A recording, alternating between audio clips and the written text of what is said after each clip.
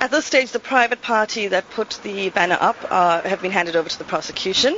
So that will be investigated. As for the activists that took it down, that is with the SAP, so they will be doing the investigation on that.